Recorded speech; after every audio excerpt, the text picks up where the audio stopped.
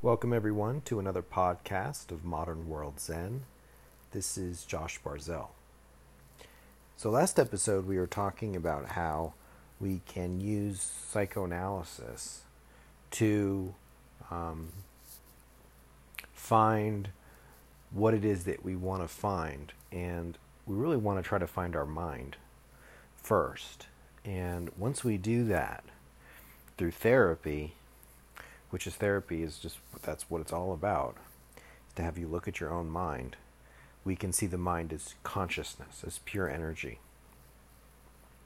And this is a good thing that we want to do, because as soon as we can do that, then our meditation practice opens up, and we're able to meditate peacefully. We want to meditate. We're interested in meditation. When we see the mind as energy, as God, as consciousness, meditation comes very easily. And we just meditate on that energy, on that inner energy. It's within, it's not external to you. And we can sit focused and do quite a lot of work on our inner being through that process. And I think for anyone who's an accomplished meditator, they'll understand what I mean by that. So I don't really have a specific topic in mind for this particular episode. So what I'm going to do is I'm going to open it up to some questions that have been raised. And I think what we'll do is we'll just go through these questions and we'll see if we can answer them. And we'll see if I can answer them. And the first question is if my inner being is pure energy, if my inner self is consciousness and joy and love and God, why am I miserable? And the way to understand that is to see that you don't have awareness that you're enlightened in that context. You have the awareness that there could be something in you that's pure, but you're not aware that you're enlightened because of that, right? So we just have to become aware, essentially, that we're already enlightened. And that requires just a remembering. Very, very simple. Sometimes the hardest problems have the simplest answers. And just to remember. Remember, yes, I'm an enlightened being. I am pure. I am noble. I perform good actions. Just a simple remembering that you have it. And that's really what meditation practice allows you to do. It allows you to remember what it is that you had forgotten in your practice, which is very, very, very simple. And the problem is we don't want to do that. We want to become enlightened, and we want to attain nirvana in our own way.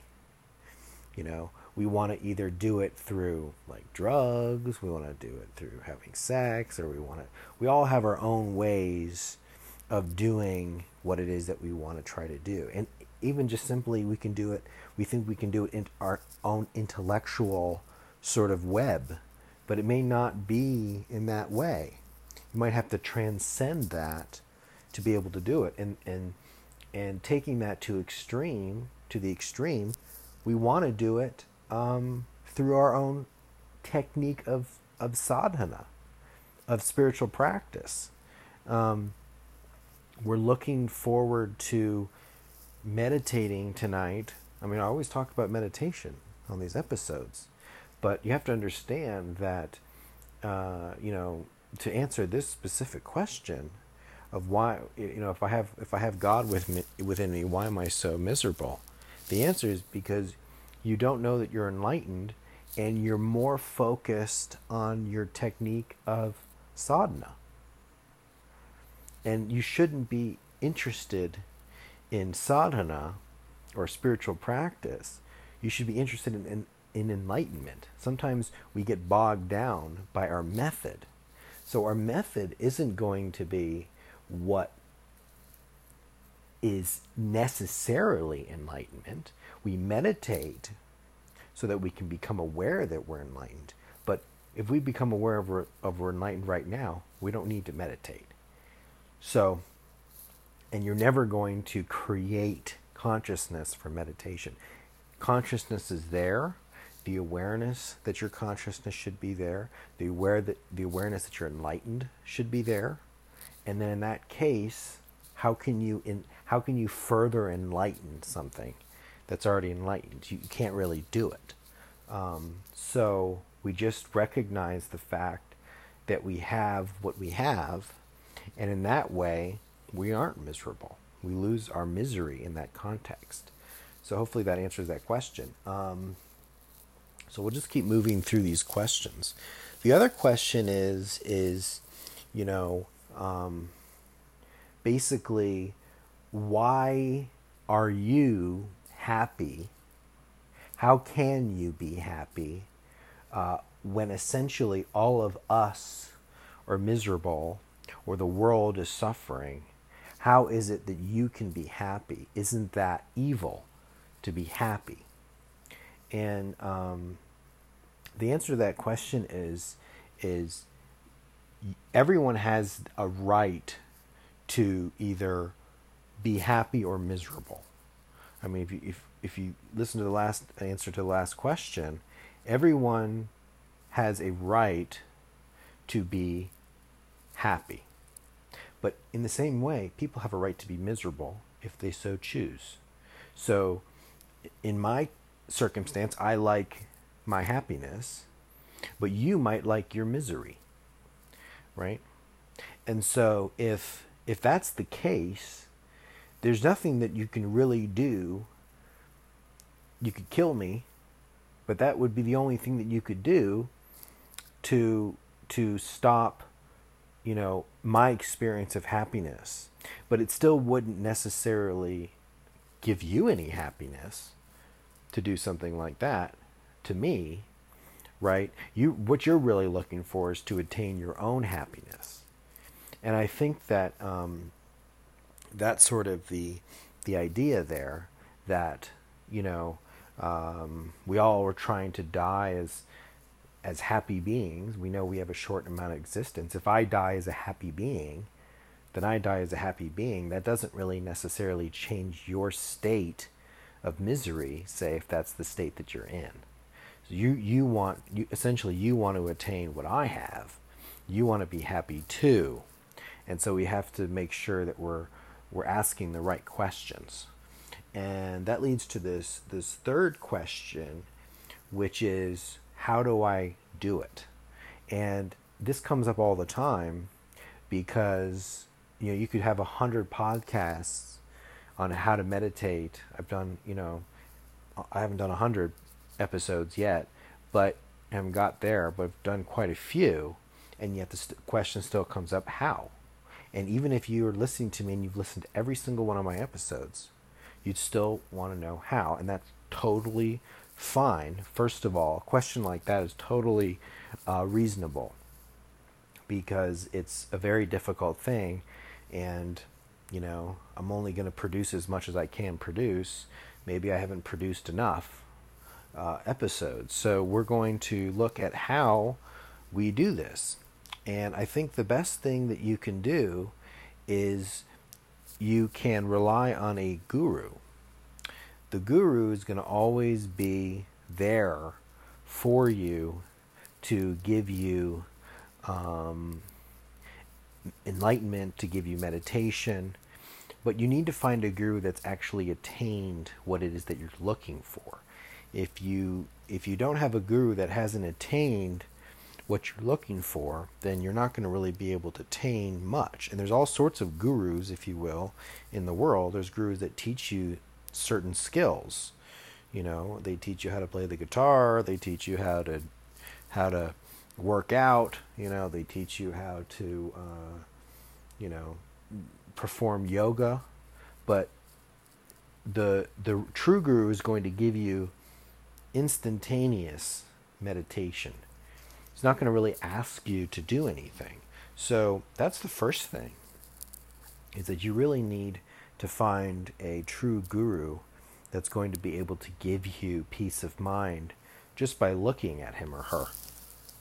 You don't have to even you have a picture of him or her to read their words. We talked about this in the very, very beginning of this podcast, when this podcast was just getting started. So that's the first thing. The second thing is you really need an interest, because like we were saying before, even though you already are enlightened, or you already have the self within you, there's still some little bit of effort that you might have to take, not getting enmeshed and bogged down through our practice, but nevertheless, there is a little bit of effort that has to be done in order to manifest this knowledge. You have to go so you have to have some experiences. You can't just take everything from a book. So that requires a little bit of interest. So you have to have a little bit of effort, a little bit of interest to go in there. And it's not contradicting what I said in the last, to answer the last question, because that's for certain people. Certain people might say, I'm bogged down with my technique. Well, you don't need your technique. You just need the self, and you are the self, and you're fine. You're happy. Just be. Just don't do anything. Just, you're fine. But for some people who have no concept of any knowledge or any experiences, they're going to have to meditate for a little bit. So you can find, and some days you might be one way, some days you might be another way, and you just have to recognize where you are. So I think a little bit of interest and effort can help. And I think the last thing of the answer to the question is, how do I do it? Is, in a sense, there's nothing to do, because you already possess what it is you're trying to attain. The mantra, I am that. I am that is not referring to anything external. It's referring to the inner consciousness. So I am that I am is referring to what you already possess within you. And so it depends on a level of purity, though, to be able to really understand that. You have to be very pure to understand I am that I am, or I am that. But if you do understand, you can understand it in a moment. But if you're not pure enough to understand it or to keep that knowledge, you do have to perform spiritual practices. You do have to chant, and you have to meditate, and you have to do good things in order for your mind to hold on to that truth. Because most of the time we're thinking of things completely separate and different. We think, I am a sinner, I am bad, I did this bad action, I did this thing this other time that was really bad, and you're not thinking of all the things that you did good in this moment, and you're not able to accept I am that I am in the moment that's given to you. So that's, I think, another thing that we can look at for how do I do it, for the answer to that question. So I looked at three different questions on this episode, and these are big questions. These are the main questions that come up, and I thought I'd answer them in this episode and do something a little bit different. So hopefully this has been enlightening for you.